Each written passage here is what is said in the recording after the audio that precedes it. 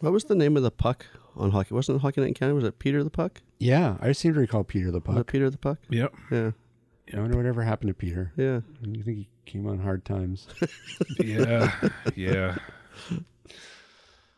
Had an affair with one of the Olympic mascots. It was a very scandal. Remember that? Yeah, I heard he got I think it was vulcanized. Squanchy. Was it Squanchy that? Squatchy. Squatchy. What? Squatchy. Well, how was that? Wasn't it the big Sasquatch? Yeah, What was Squatchy. Yeah. Squatchy, was that his name? Yeah. Who the came up with that? Van Hock. You remember that? That had to have been the worst. Squatchy, Itchy, and Scratchy or something. We better get out of here while we're ahead.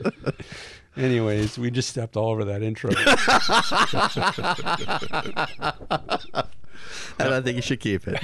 Not my problem. You got to edit.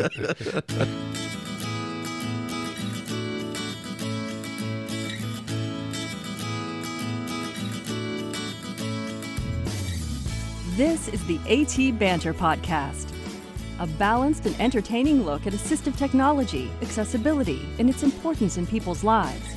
Join Rob Minot, Ryan Fleury, and Steve Barclay as they banter with people around the world about anything and everything regarding assistive technology and the disability community. Now, on with the show.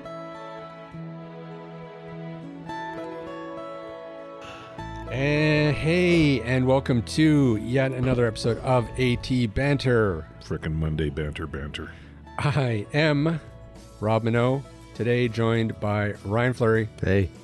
and Steve Barclay. A rather damp Steve Barclay. Yeah, I guess let's just start talking about how our day's going so far. Yeah, start with you guys. Yeah, right. You want to? You tell the story, Steve. All right. Well, so went off, did a service call this morning, drove back to pick Rob up for the podcast. We usually get coffee. So I hopped out of the Jeep, closed the door, and then thought, hey, do I have my keys? Nope, they were hanging from the ignition, and I'd locked the door. So fortunately, where we were was at the mall, though it's only about a 15, 20-minute walk from my place. Mm-hmm. Yes. So we meandered back that way, saw a deer, which was interesting, Nice.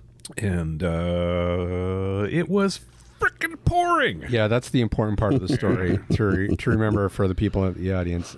Yeah, it was pouring, Vancouver pouring the entire way. Yeah, got home, got my daughter to let me in, got the spare Jeep key, went back to the Jeep, got ourselves unlocked. So wait, so that's 20 minutes there and then 20 minutes back. In the pouring rain. In the pouring rain, every moment Yeah. of that walk. No umbrellas. No umbrellas and no let up. Like, it wasn't like, oh, it's raining hard and then it sort of lets up a little bit. No, it just poured the entire time. So then we get here, and our first podcast we were going to record, we were doing two today. First one got canceled. So what did we do? We walked to McDonald's. In the rain. And it poured. Poured. My McDonald's bag got really wet. Yep. Yeah. It almost broke. Egads. But yeah, so that's our story. So we're a little. I'm soaked. Like honestly, I shouldn't be wearing pants right now. My pants are soaked. I actually considered taking them off. Keep the pants on. Yeah. But You're I sitting didn't- on my couch. I didn't want to do that to you guys. So we're wet. We're cranky. It's Monday. But hey, The show must go on. We'd better have a good topic today. No, we don't. yeah. What do you mean? Yeah, we don't. Ryan, This was Steve's guest, so this is all Steve. Okay. oh, was this your idea? So we have an awesome guest. Yeah, that's true. Yeah. No, really, was this your idea? Well, yeah. Oh, Yep. wow. I didn't realize you were contributing ideas to the podcast. Oh, there's a slam. Ouch. Guess you're walking home in the rain. Well, it wouldn't be the first time today. That's it. I'm taking my jingle sticks No, back. no. Can't have the jingle sticks no more. No, right in the left Listen, field. listen. You just lobbing them today. No, I'm just taking a book. A page. Usually it's me that's lobbing them. I'm just taking a page out of Trump's playbook and No, that's lobbing not. Get off on insults. that tangent. Yeah, that's true. That's a whole another thing. No, okay. Well, would tell people what we're doing today then, somebody. So, yeah, this week we have got Mark Bentz coming on. Mark is with Blind Hockey Canada, and he is going to tell us all about playing blind hockey, how you can get involved in blind hockey, how many people are out there playing blind hockey, and we'll probably talk about pucks. All right, well, boys, take it away. So, Mark, Yes, hockey. and a great thing it is. Isn't it just? and here we are in the playoffs too. Which teams you picked for the playoffs? Well, I mean, the Canucks aren't around, so it's tough slog, and I'll wait a little bit longer till it gets easier to pick. Yeah, all right, fair enough. Non-committal. Yeah, non-committal. I'm a non-committal Canucks fan for sure. There and, you Are there other types of fans? go. Easy. Hey, sorry, I'm just gonna stay over here. Or is that drumstick? I can thwack you with it. Yay, sports! I'm on board. So tell us a bit about your hockey organization and what you do. Sure. We're called Canadian Blind Ice Hockey, and we take kids, youth, and adults, and we put them on the ice to play the nation's game. We do it across Canada in small communities and in the big cities. We've been doing it for about 8 years now, and had some amazing successes growing the sport. It has been around for 30, 35 years in Canada, but it was just independent teams. So there was an independent team in Montreal, independent team in Toronto, an independent team in Vancouver. 8 years ago, we got together and we started making more of a formal organization. And it started out as Courage Canada, turned into Canadian Blind Ice Hockey. So how many teams are out there now? We probably have 6 in Canada, and right now I think there's 6 in the U.S. And who's the worst team? Hey, Well, ask that. that's a good question, but I don't like to take favors here either. So you're not going to say who the best team is either? Well, I mean, I play for the Vancouver Clips, so I've got to say we are a very strong team. There you go. so why don't you give us a little bit of background on how, just for people who may not be familiar with blind hockey, and this might be a new concept to them, give us an idea of how it's played and how it, say, differs from conventional hockey. Sure. So the adaptive part is the puck. It's approximately 5 inches wide, 2 inches tall. It's metal, painted black, of course, and full of ball bearings. So that is the key adaptive change, and it rattles as you shoot it, as it goes off the boards, and the enlarged surface area of the puck allows people with lower vision to see it. All the rules are identical. The only addition we have made is after the blue line, you have to pass the puck. So the offense going into the goal has to pass it after they go into the blue line. And that just encourages or discourages, I should say, someone going end to end and scoring. And that's how the game plays identically to sighted hockey. And the way we do it when we compete, and the future of what we're looking at is to break a team into a number of points. So an example, we'll just say 15 points on a team. And we classify B3s with 3 points, B2s with 2 points, B1 with 1 point. And we ask that anybody just divide up those numbers and make 15. But typically, the goalie's totally blind, and to ensure that, we blindfold them. So they could have a little bit of vision, but we blindfold them just to ensure that everybody's on an equal playing field. The defense pair is typically a B2, so lower vision. We look at basically 5% to 0. And then a B3 would be between 5% and 10%. And it flows extremely well. Like it's a really fast-paced game at our national tournament. And for Ryan's educational purposes, how do you avoid pancaking yourself into the boards? Well, that's how it happens sometimes. But once you pancake yourself a couple times, you become very aware of how far the boards are away from you. So it's survival of the fittest. You need to figure. Well, it's just like life. You need to figure life out. So. You count. I mean, we actually have a totally blind person. He plays defense or forward, and he counts his stride, and he knows exactly where he is at all times. Like, it's incredible. I mean, you must have really good spatial awareness. Oh yeah, it's wow. I mean, that's all I can say. It's phenomenal. But it's just one of those things you have to get used to. The good thing about an ice rink is it's a closed environment, so you know how far the distances are left to right, front to back, and as long as you can understand where you are on the ice, you can figure it out. Well, if I ever try it again, I'll just tether myself to Gary. Yeah, well, the important part when you have full vision loss or very low vision is the communication. Yeah, I would say that is another important part. So myself, I have 2% of my vision. I can't see who's who. I can see them moving, but I can't tell who's who. So communicating when people are around you, like the higher sighted B3s, that's how they become advantageous and create a better experience for you. And of course, a better outcome for the whole game is that when they're around you, they're going to say, hey, it's Graham, pass up on the left. Right. Or, hey, you're on the right-hand side of the boards, pass it around the back of the net. So communication is an important part of the game. What about I don't know. What about penalties? Does it tend to be a high penalty board? No, not really.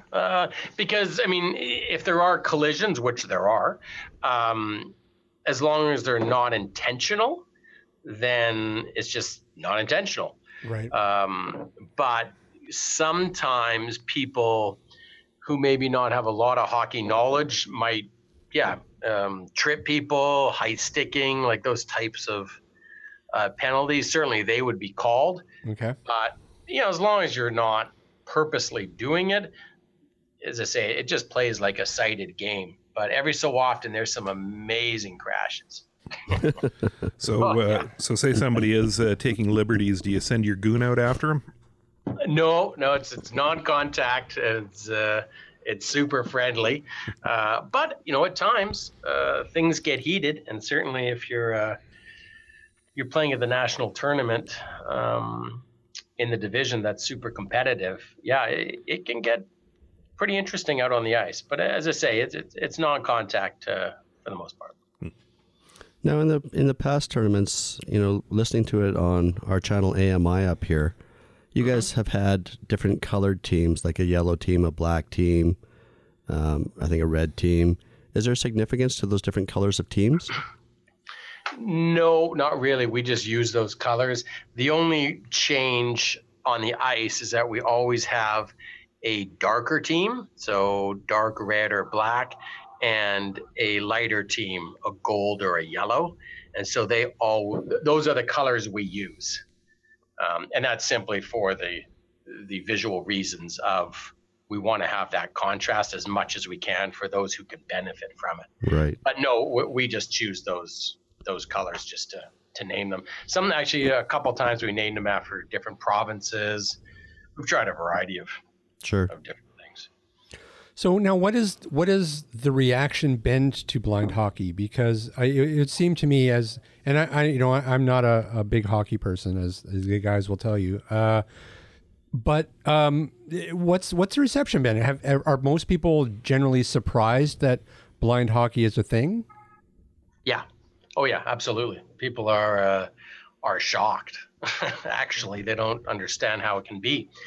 But when they watch it or go on YouTube and they actually see how it works and how it works smooth and seamless, then they're just so inspired, because they're just like, wow, I can't believe people with, all types of vision play hockey, and all the way down to zero. And to see these goalies, glove save a puck or have it go off the deflector, it's very inspiring. And this year, we've had some great success with the campaign Hockey is for Everyone. So that's an NHL campaign. Right. And so we were in St. Louis with the Blues doing a session. We were down with the Avalanche. Most recently, the Flames had us out, and also in Montreal.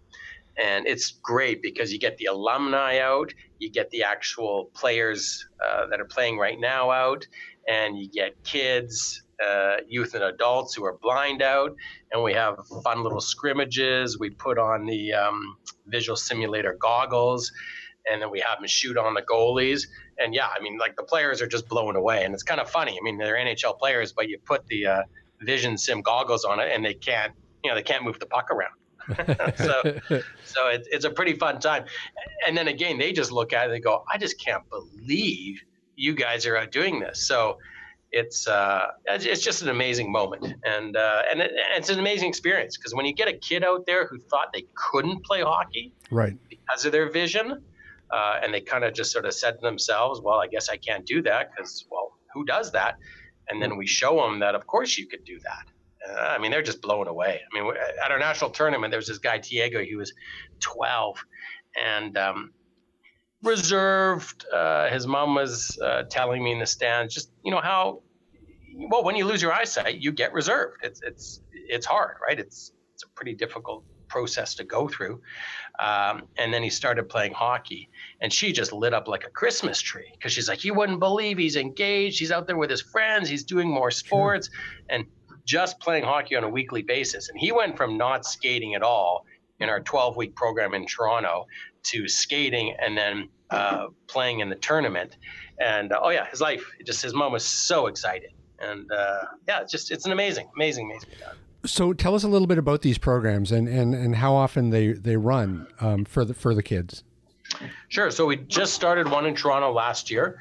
It was a 12-week program, and it was for kids and youth. And we take any type of ability, any type of vision loss, and we get them out there with the coaches, and we just start working with them, just start training them. And if they haven't skated, well, then we just start with basic skating. Right. If they have skated, then we introduce some basic hockey skills. But at the end of the 12 weeks, they're playing in a game. And then they came out to our national tournament, and we had a kids and youth division, and we had them playing on each other's side. So it was like 5-on-5 for the small ones, and then 5-on-5 for the youth.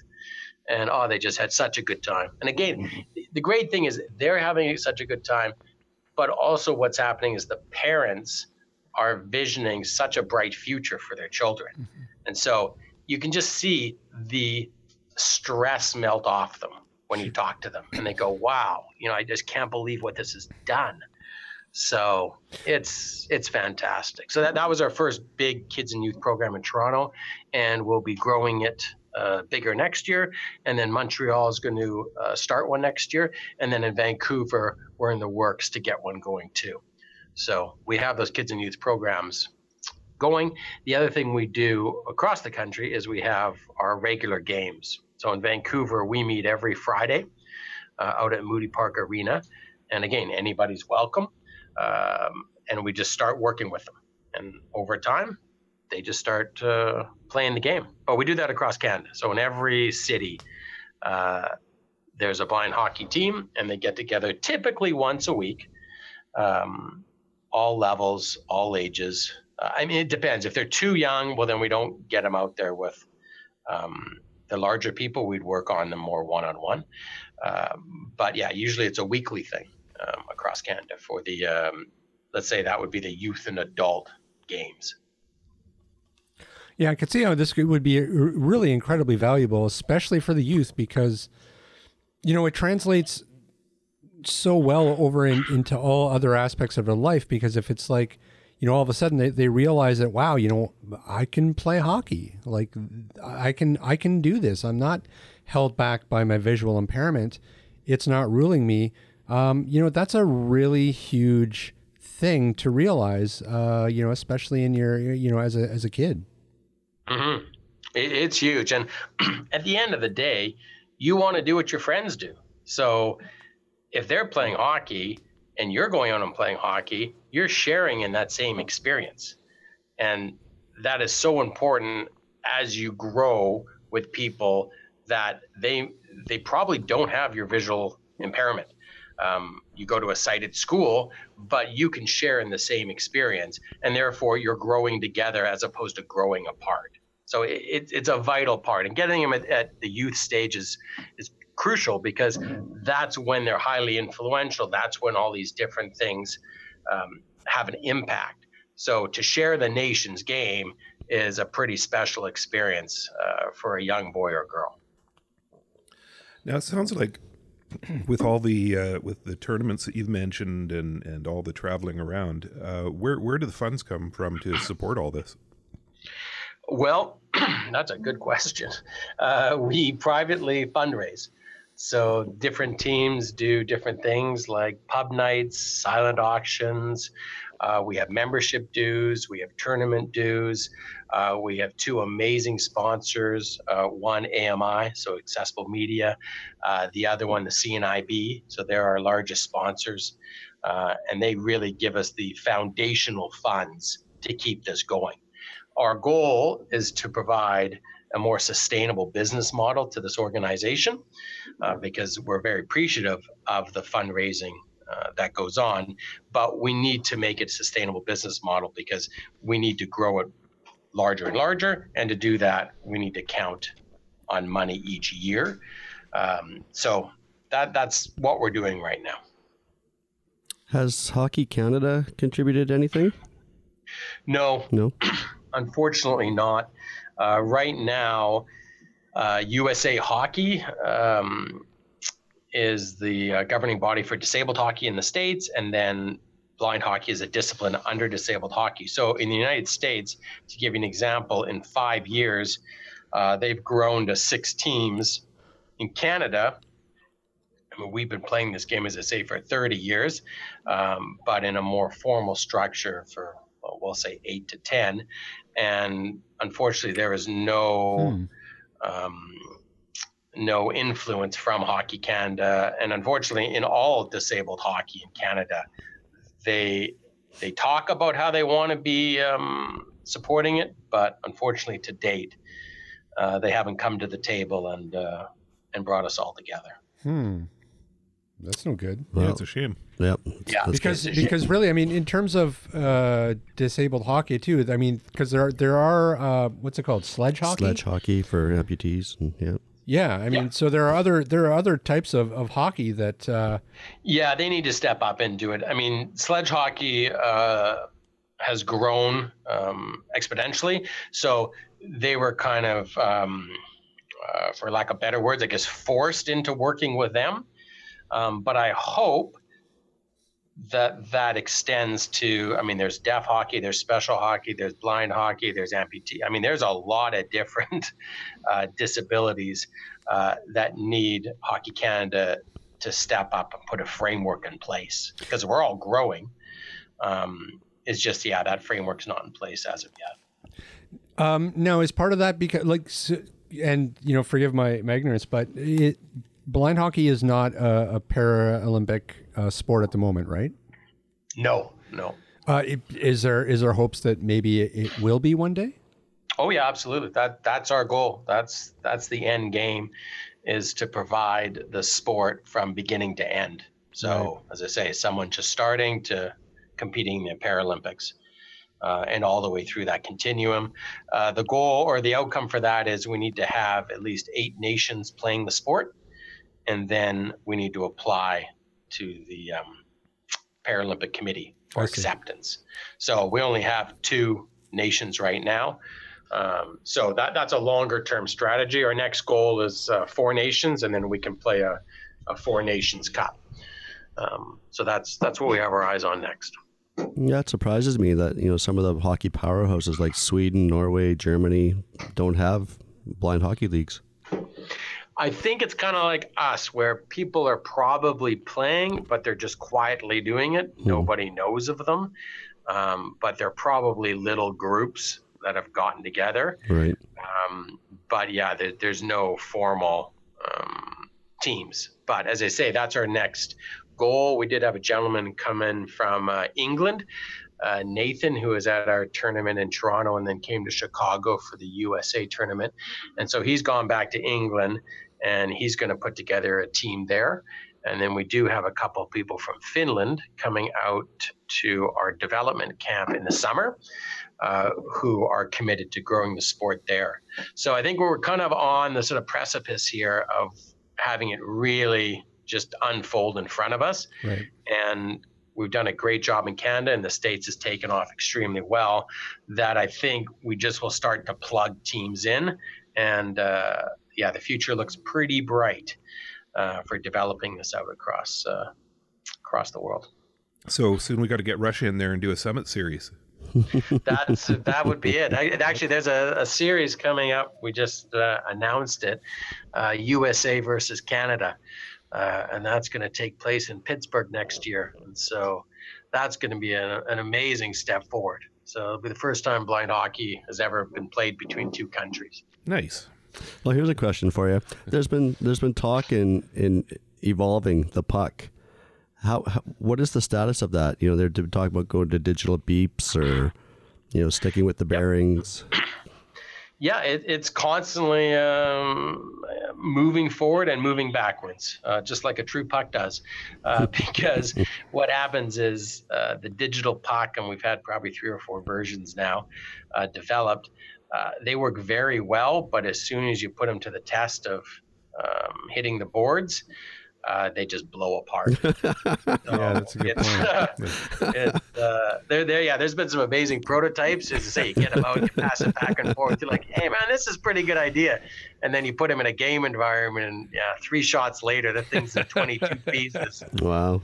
And $9,000 is scattered across the defensive end. So, but yeah, one of our goals is to try and look to get a more consistent sound out of the puck, and that's particularly important for the divisions of low vision, because the puck doesn't move as quickly, and if it should stop, the beeping allows someone to orientate themselves to the puck. Right.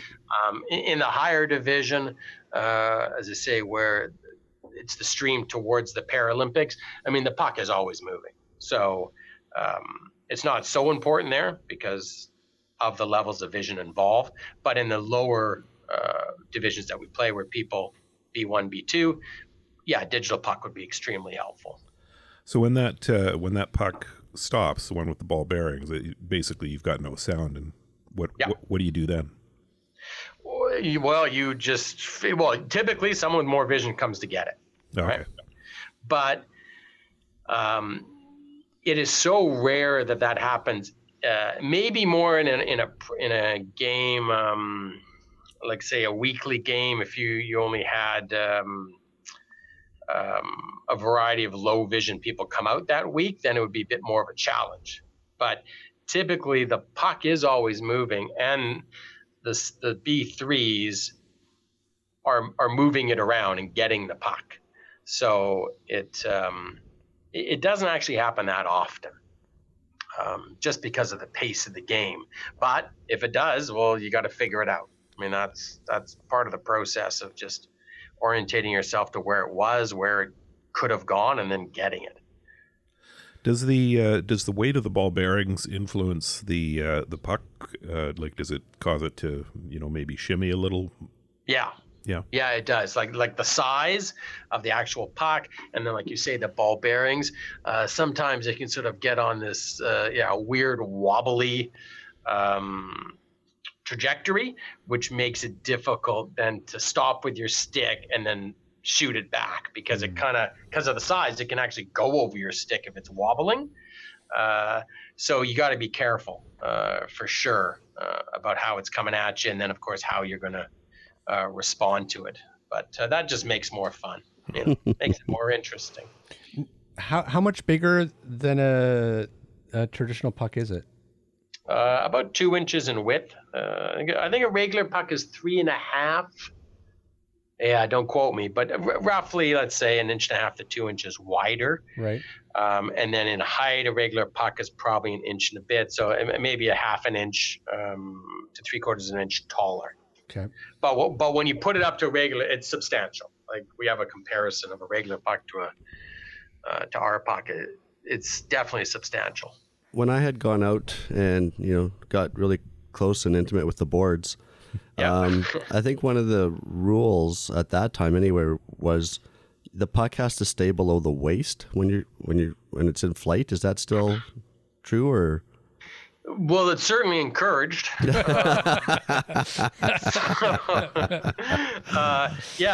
Like you experienced, you don't want to. I mean, unfortunately, it does get up. Yeah. So what happens is if the puck hits the goalie in the face, in the mask, then we blow it down. And we also, I actually, another adaptive part of the game I didn't mention is the nets are 3 feet high instead of 4 feet high. Okay. So again, to encourage the puck down, Right. Because again, once it's in the air, no one can see it or hear it. Right. But it's in the air a lot when it comes to shooting on the net. So yeah, it's encouraged to keep it down, but the natural course of the game causes it to get higher. So being a blind goalie and taking one in the face must be like getting hit by a freight train. I'm sure it's an interesting experience because You don't know it's coming. You can't hear it. There's a lot of inertia behind that thing when you launch it. And it's metal, yeah. So yeah. No, I'm sure it's just it's like that cowbell being inside your cowbell, but hitting it with a bat. Yeah. So on that then, do you wear more protective gear than regular hockey, or pretty much just the standard gear? Yeah, standard gear. I mean, some of the sort of, I guess, different things that could happen is that the puck, if it hits your ankle in a shot, oh boy, it's unpleasant. Like super unpleasant. But typically everything's identical. We wear neck guards just for the safety reason of people don't know where their skates are going, and sometimes you get tumbles. So, but I mean, neck guards are common. We do full shield hockey, so we want a full shield on everybody because again, you can't see it, and you don't want to take a stick or a puck to the face. So yeah, those things are not different, but those things are all enforced. Right. Here's one. Do you guys have girls playing on the team? Oh yeah, boys and girls. In Vancouver, we have one girl right now. But boys and girls are all welcome.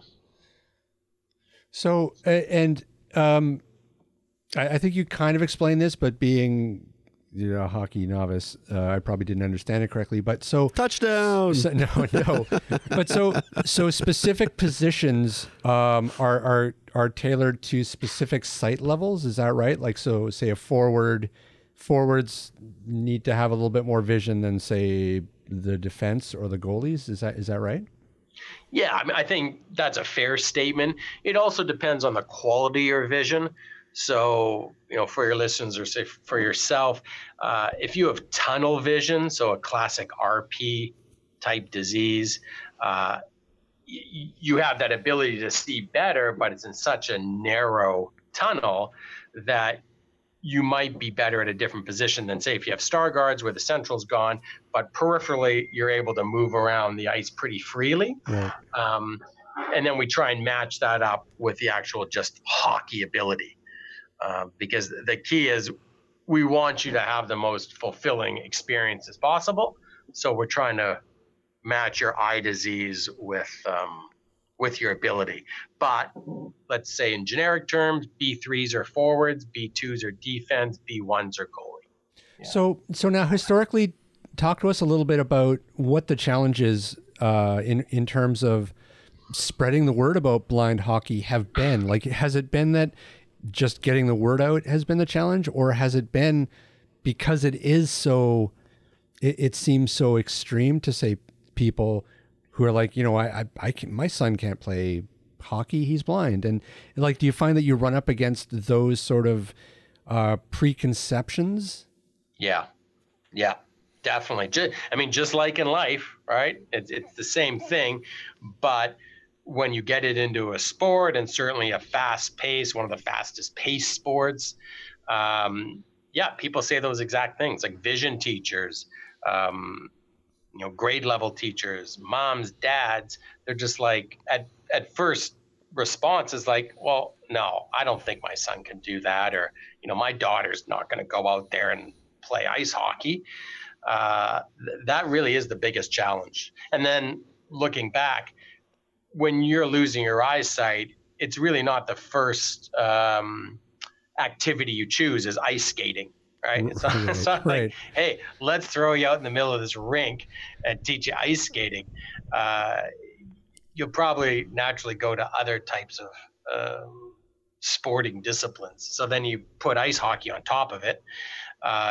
It really reduces the ability for blind kids and youth to be exposed. Right. So I would say that is our biggest obstacle. And what's great about that is it's an obstacle and is an obstacle, of course, but when they see it, they're like, wow. And they're just so encouraged. But again, getting the word out so people realize, and I want to get the kids and the youth out as early as they can, because when they get to it early, their ability to excel at it is just so much more rapid than like myself. I started at 30. If you saw me skate out there, I look ridiculous. And it's because I didn't take formal skating lessons. So getting younger kids, when you can actually teach them, formal skating lessons, and then get them playing the game, it's incredible to watch them move. So yeah, those obstacles are pretty typical in everything, but ice hockey, it seems to be, a higher level of obstacle for us. Right. Now, Mark, I recall that you lost your vision over time. Did you play hockey before? No, never Not at did. all. So I've been losing my eyesight for 41 years now. So, but never played. And I think I fell into that same category. Back then, there was absolutely no blind ice hockey for me to even think that was possible. So I went towards skiing. But I would have loved to have had the opportunity to play ice hockey as a kid. Well, I think that must be another big obstacle as well. Like I lost my sight in a car accident back when I was 23 and just outside of Kamloops. And at that point in time, like you say, there wasn't blind hockey. But how do you get the word out about sporting in general, accessible sports? Because, I didn't know of BC Blind Sports when I was in Kamloops, and I don't recall.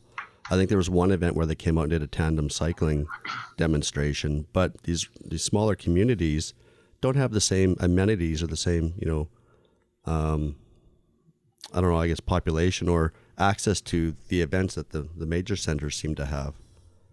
Yeah, and that's really what it is that the numbers are so low in the blind community that we have, like BC Blind Sports, great organization. They get out where they can.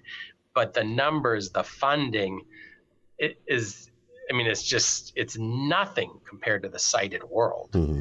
So actually starting something and then sustaining it, and that's the most part, is sustaining a program, has massive challenges. Because, even in Vancouver, we only have, 18 blind people that come out and play hockey right now. It's huge. We draw from millions of people in the Lower Mainland. Mm-hmm. The numbers are really small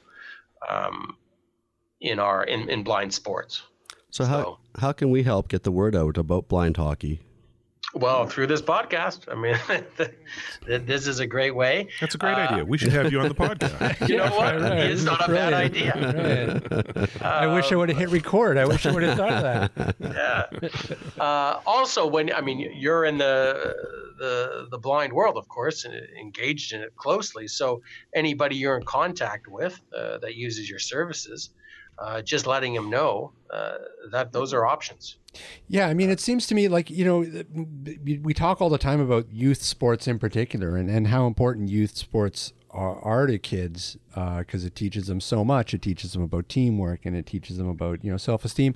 And all that stuff is doubly important, I would think, for say, any sort of disabled community, visual impaired, for example. Visually impaired, kids certainly can benefit from team sports, and there really needs to be more options for them to choose from. I mean, well, they're not taking part in gym class in school, in regular school, right? Because the sports aren't adapted for them in the first place, unless maybe it's running or track or something. Yeah, so I mean, it's really important for there to be things that they can do extracurricularly that they can, because it's got to be such an incredibly empowering thing for them to be able to go to their friends and be like, yeah, I play hockey as well, and it just teaches them that they're not restricted to only doing certain things. I mean, that's the real message that we want to send to the next generation, and we need to build up some of these options for them. I think the other thing we need to do too is we need to really show the regular sighted world just how extreme some of these sports are. Because you watch a sledge hockey match, and or like you said, you're flinging around a metal puck that's bigger and heavier, and it's gonna sooner or later impact one of your ankles. You guys aren't screwing around out there. You're doing some extreme sports. So. Oh yeah, when the puck drops, it's the game of hockey. It's not we don't take it lightly. It's the game of hockey, and we play it with the same vim and vigor and passion and dedication that anybody does when they play the sport. The other part of, and you've touched on a little, is the social aspect of being in the change room and just having that camaraderie and shared experience with other people that have your same challenges. And it can spill over in simple things like, hey, how did you do that on your iPhone? And for a blind person, boy, you could be frustrated for months, and then someone beside you does some sort of flick, and they go, "Oh, that's how you do it." And you're like, "Oh man, thanks." Or a simple thing about how do you use the transit app? Like there's so many things that when you share a common experience with someone who truly understands who you are, your life is so much more improved. I mean, you just start to glow and you radiate success. And that's what I see in this game, is that you get the guys in the room and the girls in the room, and they're just like, wow, I feel totally empowered. Yeah. As opposed to typical sort of story is losing your eyesight is very socially isolating. Yeah. I mean, it is brutally isolating. And so I want to do anything I can to show people that, yes, you do have a physical limitation. Those are the facts, but that's not the story that needs to be, that doesn't have to define your life. Your life is the story you tell yourself. Right. And if you tell yourself that life is full of abundance, joy, empowerment, and success, that's what you have. And it doesn't matter if you're disabled or abled or whatever you want to call yourself. You need to share that experience with other people so they can improve your life. And I think we'll stop there. Wait, why aren't there cheerleaders in hockey? That's what I want to know. That's a good point. I have no idea. You wouldn't see them shaking their pom-poms anyway. They don't have to have pom-poms. I guess maybe they fall down a lot on skate. I don't know. Maybe I don't. Well, at the games they do have the younger folks who come out with the with the brooms and squeegees to take the ice off the top. They do this little scrape thing between. Really? They clean off the ice between the commercials. Yeah, and let me tell you, some of the girls doing that are pretty cute. So. I haven't been to a hockey game in a long time. Yeah. So you guys have also had, I think, some camps with the Canucks alumni. We've had some games with the Canucks alumni. Yeah, we had one out in Abbotsford 3 weeks ago for CNIB 100. Did you win? Celebration, and that was great. I mean, that was super fun. We had, again, kids out there. We had people from the Eclipse and some alumni. So that's been great. That's actually only happened in the last 2 or 3 years that we've been able to make some headway there. Yeah, great.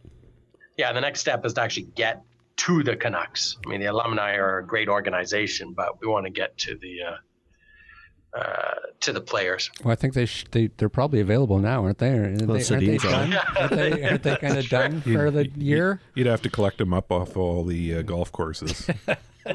Well, today we might have an opportunity. That's right. Indeed. There's not going to be a lot of them out on the course today.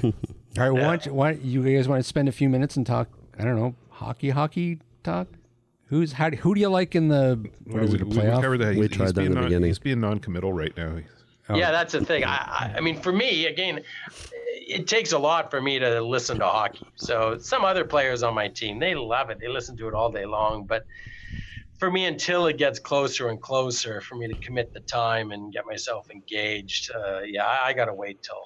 Let's narrow it down then. Out of what's there 2 Canadian teams left, Winnipeg and Toronto? Yeah, so I'd go Toronto because I mean they've just sucked for so long that I would want them to do something. But also, Winnipeg, as I say, they've gone away for so long and then they've come back and developed their franchise again. So I mean that would be pretty spectacular. Highly unlikely, but I'd certainly root for them. Yeah, I'm really. Hoping the Golden Knights do something in the playoffs because they're such a great story in the league this year. Mm-hmm. Yeah, exactly. I mean, exactly. What a crazy team out there in the Vegas. It's their first year in the league. This is a Las Vegas team. Yeah, they're an expansion team. Okay. And they ended up. What did they end up? 4th overall in the league, I think. Mm-hmm. And for that's unheard of for an expansion team to make it to the playoffs to begin with, but. To be 4th in the league is pretty impressive. Yeah, it's outstanding. Yeah. So what about you, Steve? What about me? I don't know. Who out of the 2 Canadian teams, who do you, Toronto or Winnipeg? Well, my second favorite team in the league is always whoever's playing Toronto. So, Winnipeg. I'm having to kind of ease up on that a little bit because it's we've only got so many Canadian teams in the playoffs. Yep. But I'd love to see Winnipeg do something too. Mm-hmm. When are they? So how closer to the playoffs are we? We're still first round. We're in them in the first round. Oh, okay. Yeah. All right. Cool. Nobody's eliminated yet. Nope. So how would people find out more about blind hockey? Best way is just go to blindicehockey.com. Yeah, that's where everything's posted. Cool. And you said you're going to be having programs Vancouver coming up, Montreal, is that right? Yeah, so we'll have the kids and youth repeat itself in Toronto next year. Yep. And then Montreal, we haven't got the exact commitment, like a full commitment, but we're about 90% there for a commitment in Montreal. And then Vancouver, I'd say we're 50% there because, for the kids and youth, it requires getting separate coaches and separate volunteers. So we're kind of 50% there. And that was actually part of the whole fundraising that we were raising money for that. That's how you got heard about me, Steve, I guess, through the Facebook post. Yep. Is getting that money so we could build out those campaigns. Well, one, we won't lose them because if we didn't raise the money, we'd probably lose them. But two, we did so well that now building it out in Montreal and Vancouver are the next steps. And how can people donate? Blindicehockey.com. Yeah, you just go there and there's a donate button. And that's it. Or you can send a check in. If it's a big check, And like we say, anything over $1,000, send it to the address on the website, because then there's no processing fees. We'll just start a GoFundMe page. Yeah, well, I think, is it still, I'm not sure if our site, that fund page is still running, because I'll have to ask Matt about that. But I'm pretty sure there's another page on that same site. Okay. Just press donate now. Now for people who may be in the States, is there a U.S. Sort of sister organization to you guys down there, or can they find out information at the website on that as well? Yeah, they can contact us. That's the easiest way of going about it, and then we would direct them to USA Disabled Hockey. Or if they're in a specific city, we could just direct them to the local cities. Right. Okay. That have teams. But I mean, basically we started it. So by contacting us, we know everybody. So right. Okay. That's the easiest place to send an email, is just saying, hey, I'm interested in this for myself, for my son or my daughter. And then we can certainly support them and point them in the right direction. And, the more people who get involved, the more visibility the organization is going to have. And, the faster we can get to a point where this can be just a standard sporting option for the visually impaired youth. That's it. That's exactly it.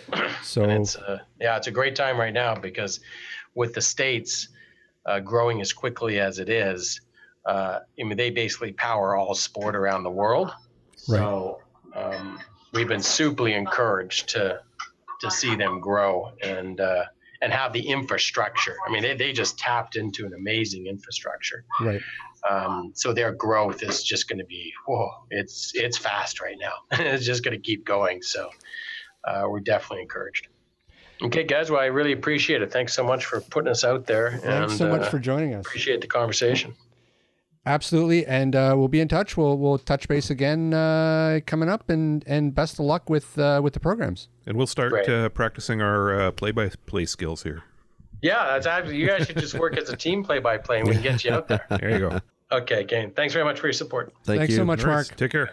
There you go. Blind hockey, huh? Yeah. How about that? Now I have to get somebody on to talk about blind tennis and blind baseball and blind soccer. Well, honestly, like, I give sports a bit of a hard time. But honestly, like it is such an important part of socialization and developments for kids. It's so important to play a team sport and to, like you said, be involved in that particular community, and it's so empowering. So, the more that we can do to help raise awareness, the better. Yeah, absolutely. Yeah, this is a great organization, and it's opening up doors that were closed before, which is very cool. I hope these guys are connected with Blind Beginnings and can pick off some of those kids and get them out as well. Get them learning young. I was going to ask about that, but if they had done any work with Blind Beginnings, but yeah, that would be a perfect pairing, because they're constantly looking for ways that just empower youth, and that's where we got to hit. We got to hit the new generation. We got to hit the youth, and send this message that you're not constrained by what other people may think you can or can't do. Yep. So yay hockey! Today I'm a hockey fan. Yay! All right. So enjoy it while it lasts.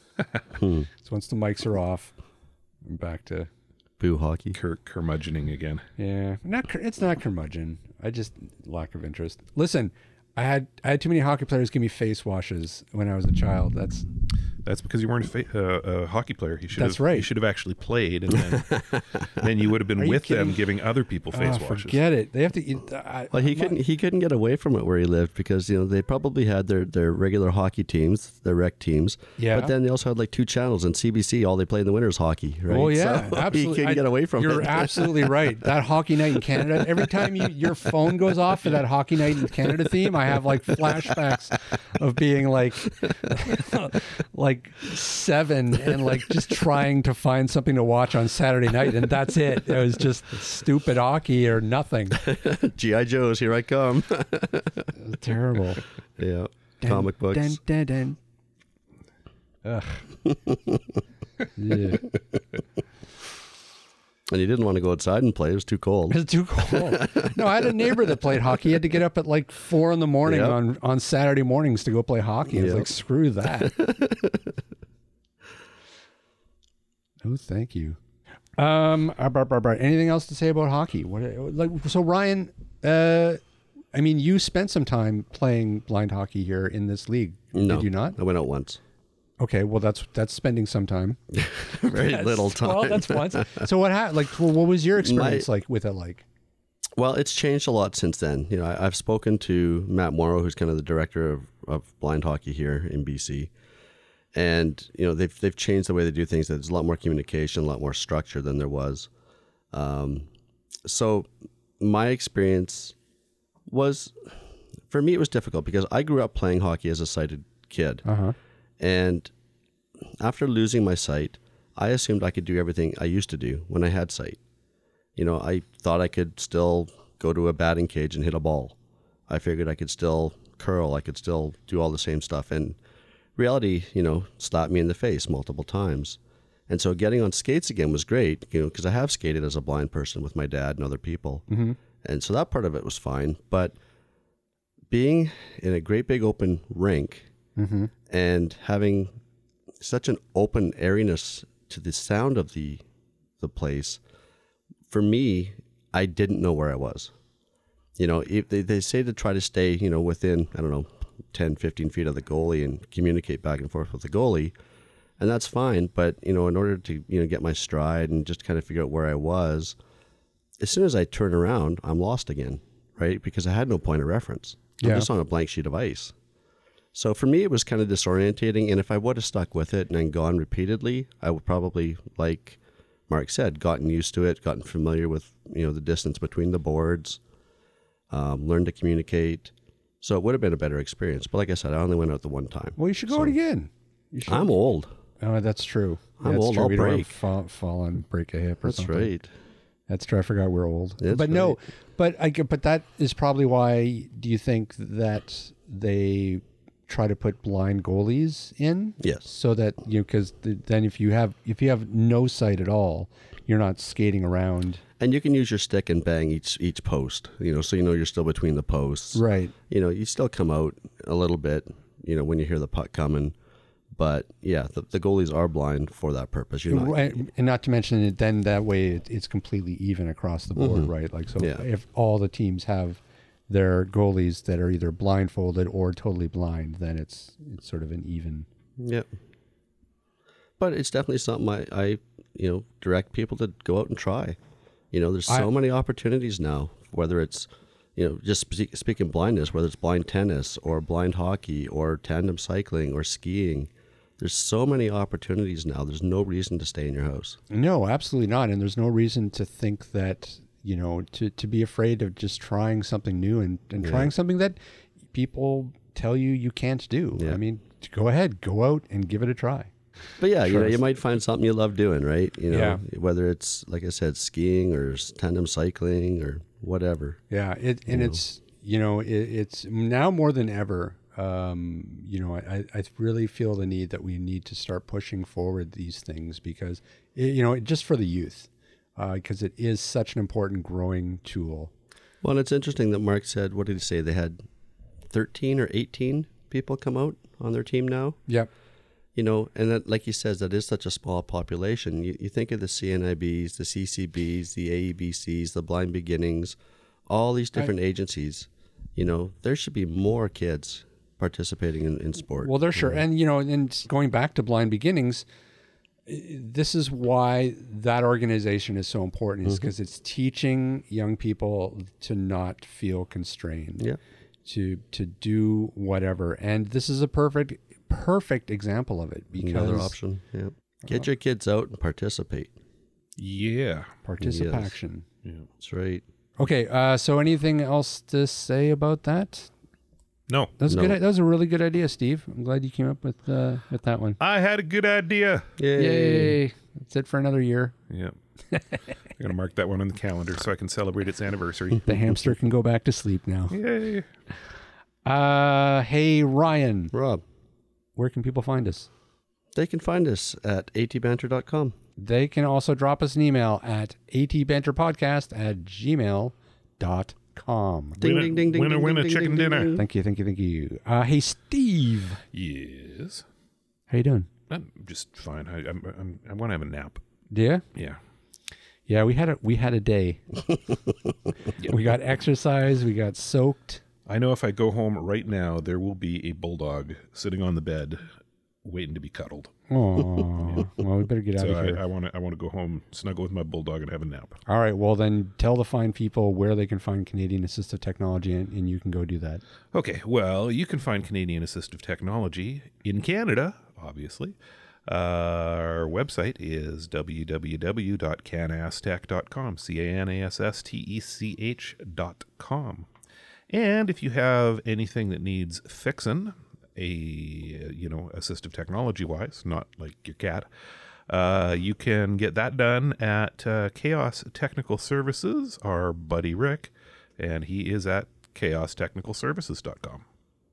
Oh, you know what? Let's talk about our anniversary show and what we're going to do for that, Ryan. What are we going to do for that? We are going to do a Twitter chat. We're going to do a live Twitter chat. So that means we need our audience to participate That's in our right. Twitter chat with us. Yep. Or it's just going to be three of us chatting with each other. Yeah, and it may end up being that. So audience, That's a bad thing. jump forward. Join us. Yeah. So in the next week or so, we'll have all the information as to the time and how to engage us. You can ask us questions in real time that we'll answer. You can insult us in real time. Anything, whatever you want to do. We're dancing monkeys for you for an hour, and we'll probably have shots. Yes, and there will be alcohol as well, so we will get less and less constrained as time goes on. It'll be quite the filters thing. will come off. Yeah. It'll be quite the thing to behold. If you really want to get to Train know the wreck in three of real us, time. join us. So we look for information. We'll have more information about that coming up, but we're excited about that. The big 100th episode. Seems like just yesterday we were talking about doing this around a lunch table, and In 2 years. Ryan was like, "This will never work. Yep. We're gonna do two and then never Where are we do going to another find one." guests? Nobody's going to join us. Why do we need a podcast, Rob? Exactly. So look at how far we've come. How about that? Who thought that we'd be sitting in Ryan's basement? I still don't know how surrounded by far we've guitars. come, but we're still doing it. Yeah. We started above ground and now we're below ground. That's So I don't right. know if we're making progress or not. In 2 years, we'll be doing our podcast from hell. Yeah. Well, we just might if Trump meets with North Korea. Anyways, never mind. All right, everybody, that's going to do it for us this week. Thanks so much for listening in, and we will see everybody next week.